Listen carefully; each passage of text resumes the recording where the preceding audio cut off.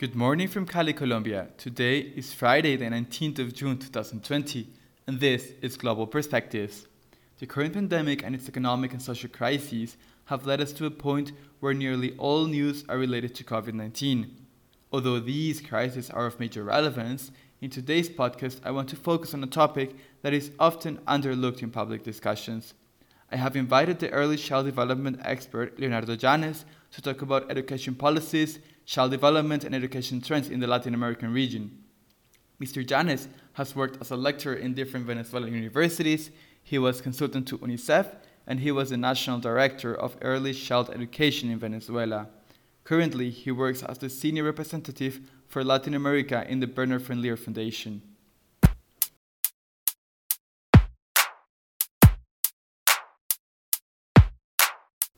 Thank you, Leonardo, for being here. Could you tell us a bit more about the work you do in the Bernard Friendlier Foundation? The position, the representative of a country, is responsible for setting, designing the strategy of how we're going to invest in specific countries to scale policies and programs that improve the life of very young children, particularly those in situations of vulnerability. That's our role. So we do strategizing, we connect, we build partnership, we grant initiatives that are promising and can be scaled. And particularly, we try to encourage the private sector and the civil society, the organized civil society, to demand service. And we provide support, technical support, networking to the government that are the ones with the possibility to go to scale, to reach those that are difficult to reach. All right. And according to what I've seen a bit in your CV, in your general description, you focused in early child development, right? So my question for you would be, why did you decide to start a career, to develop your career in early child development, and how are you applying the things you learned in your current position in the foundation? Usually it's very difficult to know exactly where you start. It's like trying to know where a river starts, because you have so many affluents that you don't know exactly what. But I can tell you that for me, there were experiences in my life that marked my vocation for early childhood. I have to say that the first one, I was also a child. And while I was in a family with a single mother, we were 6 siblings, all 1 year apart of each other. We live in a very small apartment of 46 meters. So I remember that we used to be taken care of by a Black lady that also had their own children. So if we were poor, they were even poorer. Okay? And I remember that day because I was like 4 or 5. And I remember that one day she was crying and hitting her head, banging her head against the wall, and was late. My mother was coming late because she has to commute. Like, imagine like 1 hour and a half or 2 hours from her job back. And very often she was asked to stay in her office. So she was really desperate. And for me, that was really funny. It's like see animation. Why she was doing that? It was kind of funny. She was hitting her head against the wall. And then years after, I asked my mother, I was a teenager, and she told me, no, the problem is that she also has children.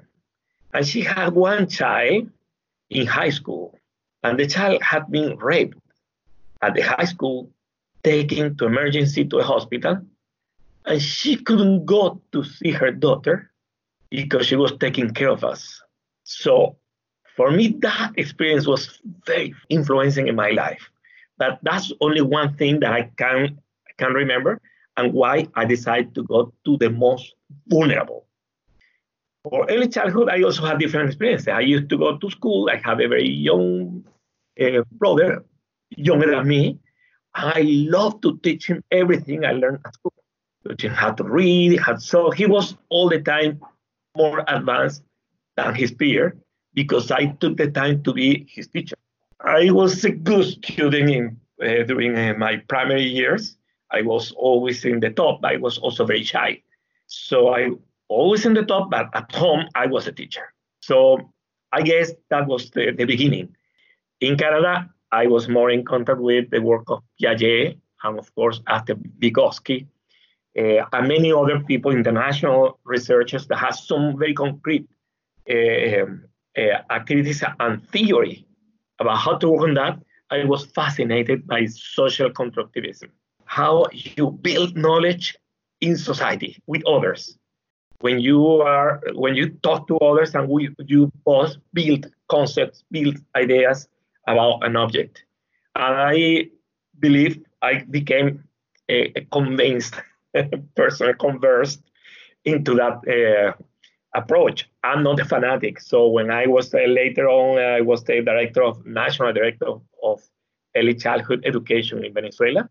I didn't impose that to everyone, but I tried to bring the concept of active learning of the child as an active learner, the social opportunity to learn, and gave me a lot to do. I started programs like Teacher at Home, that is similar to what now in Colombia they want to do with families' approach for the coronavirus. Is that we, particularly for immigrants and for the more vulnerable population, is that I asked teachers that didn't have enough children to pass the children to others to complete the code, and they would go visiting homes and teaching caretakers how to do best. I remember I got a lot of inspiration in the Hogares Comunitarios of Colombia. I took some ideas from there. I took some ideas from Peru, from Nigeria. So I went to different countries to have these ideas. I started that. The only thing for me, the main problem is that language was not easy, and that's why I went to Canada to study about language acquisition. I specialized in that. So you can imagine that when Chavez won the elections in Venezuela, I had to leave the ministry. I'm not a politician. It's just in Venezuela, as in many of our countries, when you change the head of a ministry, everyone has to leave. For me, it was okay to leave because I was there only for 4 years. I was before as a professor of the university, Catholic University. I didn't need to be there. But when I left, UNICEF hired me to do some work with indigenous in Wayuu and Añú in Guajira. And this foundation hired me for a project in Chocó in Colombia, in Puno, Peru, in Honduras, in India, Philippines, Mozambique, Kenya, Netherlands, and Portugal, and Israel. So somehow I was lucky to be in the right place at the right time with the right skill and knowledge to come to a foundation that is just committed to that. All right. I would like to ask you a bit more now on how do you see the panorama for education in Latin America over the next few years. So as far as I've gotten, your focus is really on early child development, especially in Latin America. So my question to you would be, how do you see the future of early child development in Latin America and generally the future of education in Latin America, perhaps taking into account the possible impact that the coronavirus can have, but generally the trend in education in Latin America? I could say that in Latin America probably is one of the few regions, or probably the most advanced region for the resources in having a consensus about early childhood. When you see plans and programs, curricula of most of our countries in the region, we are more than 20 countries or more if we count the Caribbean, the curriculum in Latin America are very vanguardist. I usually refer to IO2 in Colombia because for me, this is a very high standard, high benchmark for what you can do for early childhood. But I can find the same level of quality in almost every country. The only problem is that we usually face a challenge. There are many challenges, but when I try to figure out the one that for me is at the core of the problem, for me is the relay between the planners and the implementers. So if you see in our countries, you see Colombia, Peru, Ecuador, Chile, wherever you go, you see in the ministries, in the top, people that have had the chance to go abroad, have some masters, PhDs, studies, okay? They have seen other things and they come to Latin America and they try to bring this innovation, these ideas to Latin America. But the main problem is that at this planning level, we seem to be in the first world. And then we see teachers doing whatever they can.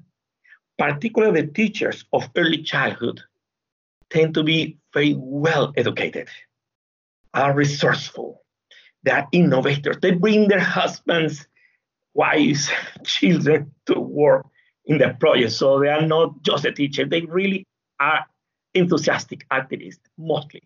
And after special education, the highest profile of professionals in education are the preschool education. After special education, and ironically, math and language are close to the bottom, okay? Unfortunately, with few amazing exceptions, that we are not doing well on those two basic things.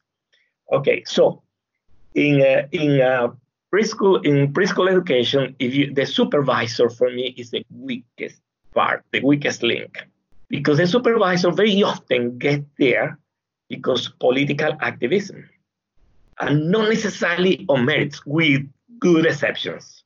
That's why when you see in the private sector or NGOs, they do really well. You see Fe Alegría, they do a great job usually.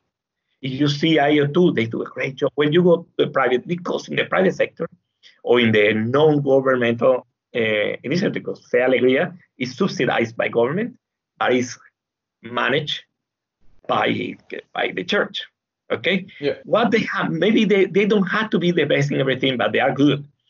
That the supervisor brings to the teacher what the planners are saying, and brings to the planner what the teacher are doing.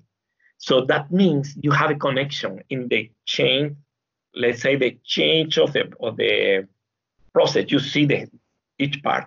In the public sector, sadly, with a few exceptions, mostly the supervisor is not necessarily, doesn't have the skills or knowledge always or the motivation to work as a relay between the planner and the implementer. So for me, that's a big problem.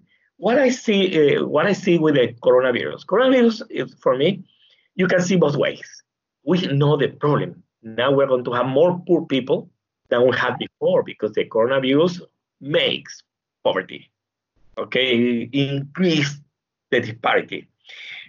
But if governments are concerned about reducing, ameliorating the situation, trying to compensate, there is also a great opportunity to do things.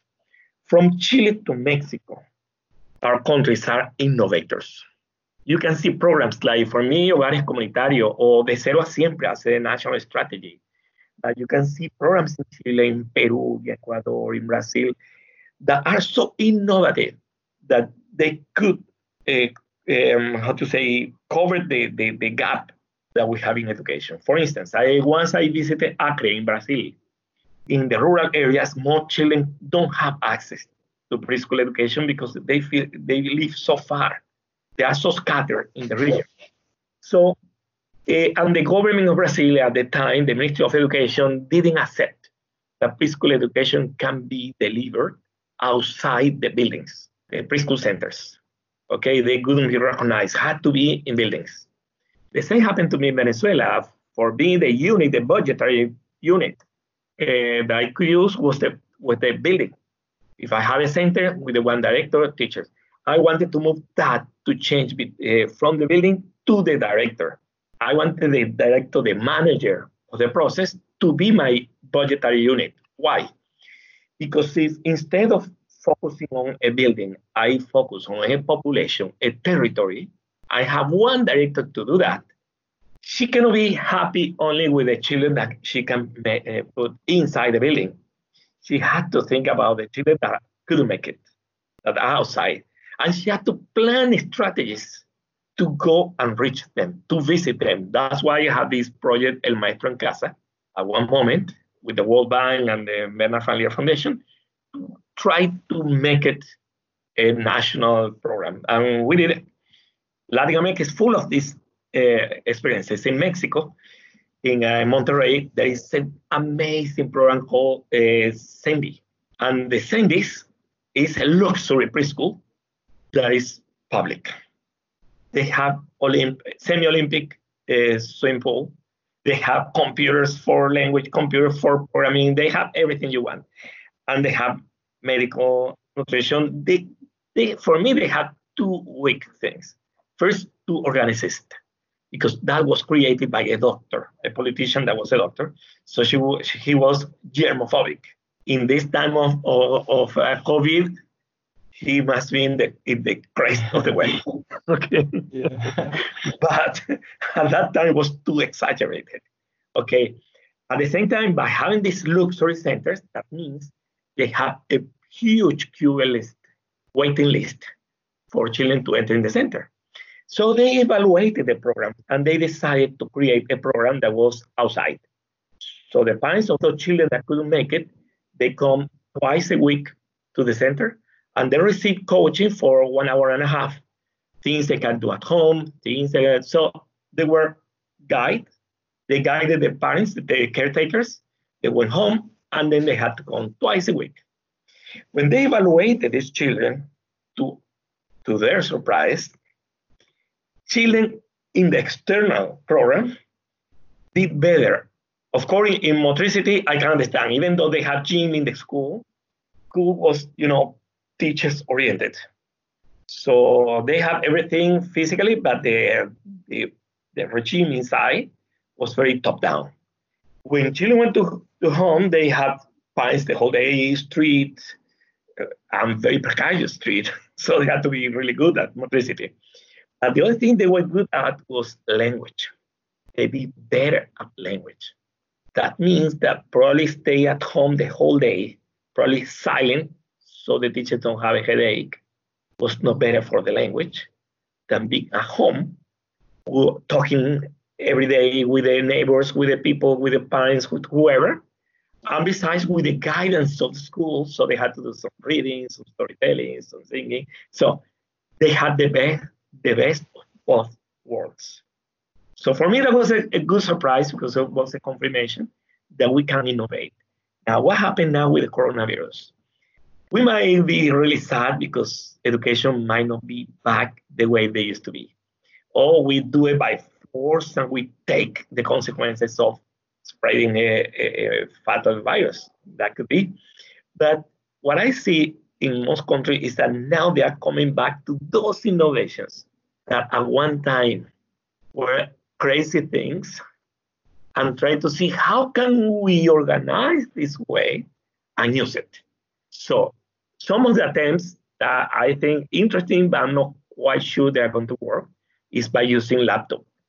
You deliver orientations via the laptop. The problem with the laptop is not everyone has a laptop. Sometimes you have the laptop of the family.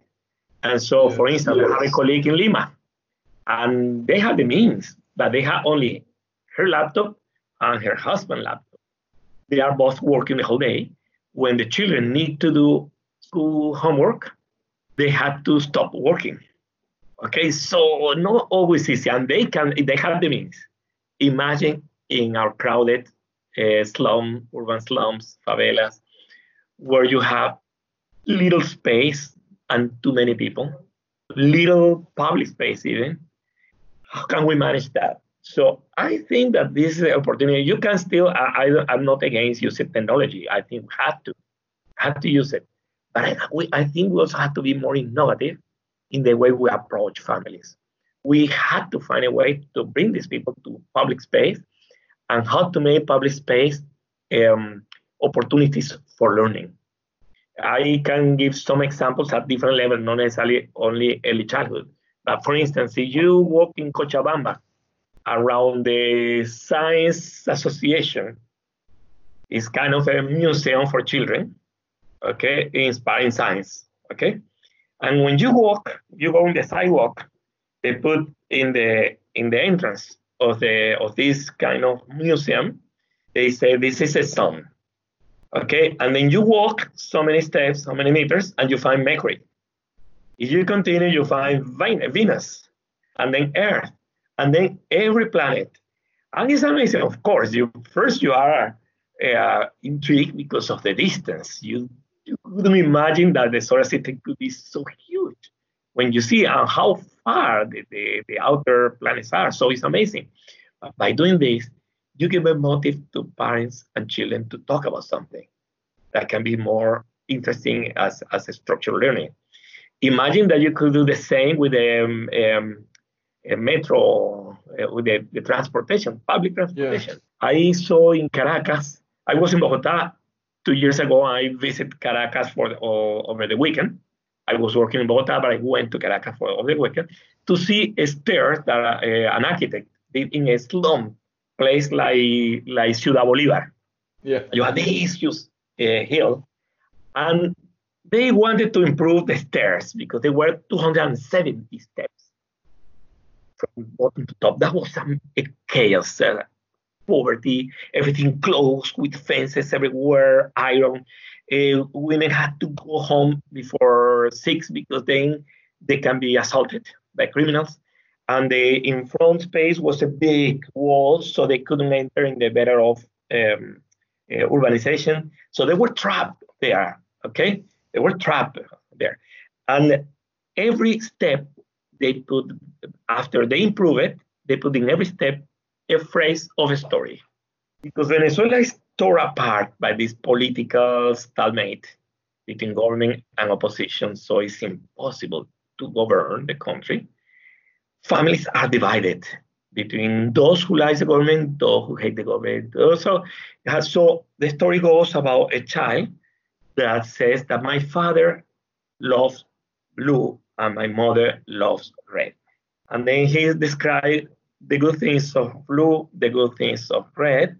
And at one point, she decides that she likes violet because violet has some things of red, some things of blue. Yes. So it was very, very appropriate, the story. Okay? And why not? I can imagine, I saw so many women going up with the children, and the stories were there. So they can, of course, it's very tiresome. I went up all the stairs, and it's really hard. And my sport is to climb mountains. So imagine, used to be, not anymore. But so imagine. So how could it be for a mother with the back and the child? So I think that some of the innovative solutions is that initial education for in general, for young children, for primary education, for secondary, had to permeate the community, had to permeate the physical space. I love to see the science center in Medellin. Amazing thing. It's so lovely to be there. I think cities had to start thinking that education had to spread, had to permeate society and use other spaces, and that teachers, I don't ask teachers to be everything, because sometimes when I was in education, they say, a teacher had to be an anthropologist, a doctor. No, that's too much. A teacher had to be a good teacher. And a good teacher is not the person that knows everything. It's a person that knows how to learn, how to guide someone to find information to learn, how to create opportunities for learning. But many other people in the city had to be part of their alliance. They had to work with the urban planners. They had to work with the doctors, with the health provision. They had to show how to make easy for children to go. The project of Crezco con mi Barrio in Bogotá, in Ciudad Bolívar, is showing how when you integrate services for children and recreational places, you improve the life of people. They get to know each other, and you reduce violence because they know each other. So I don't know, okay, again, very long, but I see an opportunity beyond the danger of this crisis, beyond the threat. There's some opportunities. We had to learn to use crisis as the old Chinese did. It's a danger, it's a threat, but also it's an opportunity. We should focus on the opportunity. That was Leonardo Llanes from the Bernard Van Leer Foundation. If you're listening to this podcast and you would like to comment on it, email me at francisco.jose.lopez@outlook.com. Thank you very much for listening, and until next time, goodbye.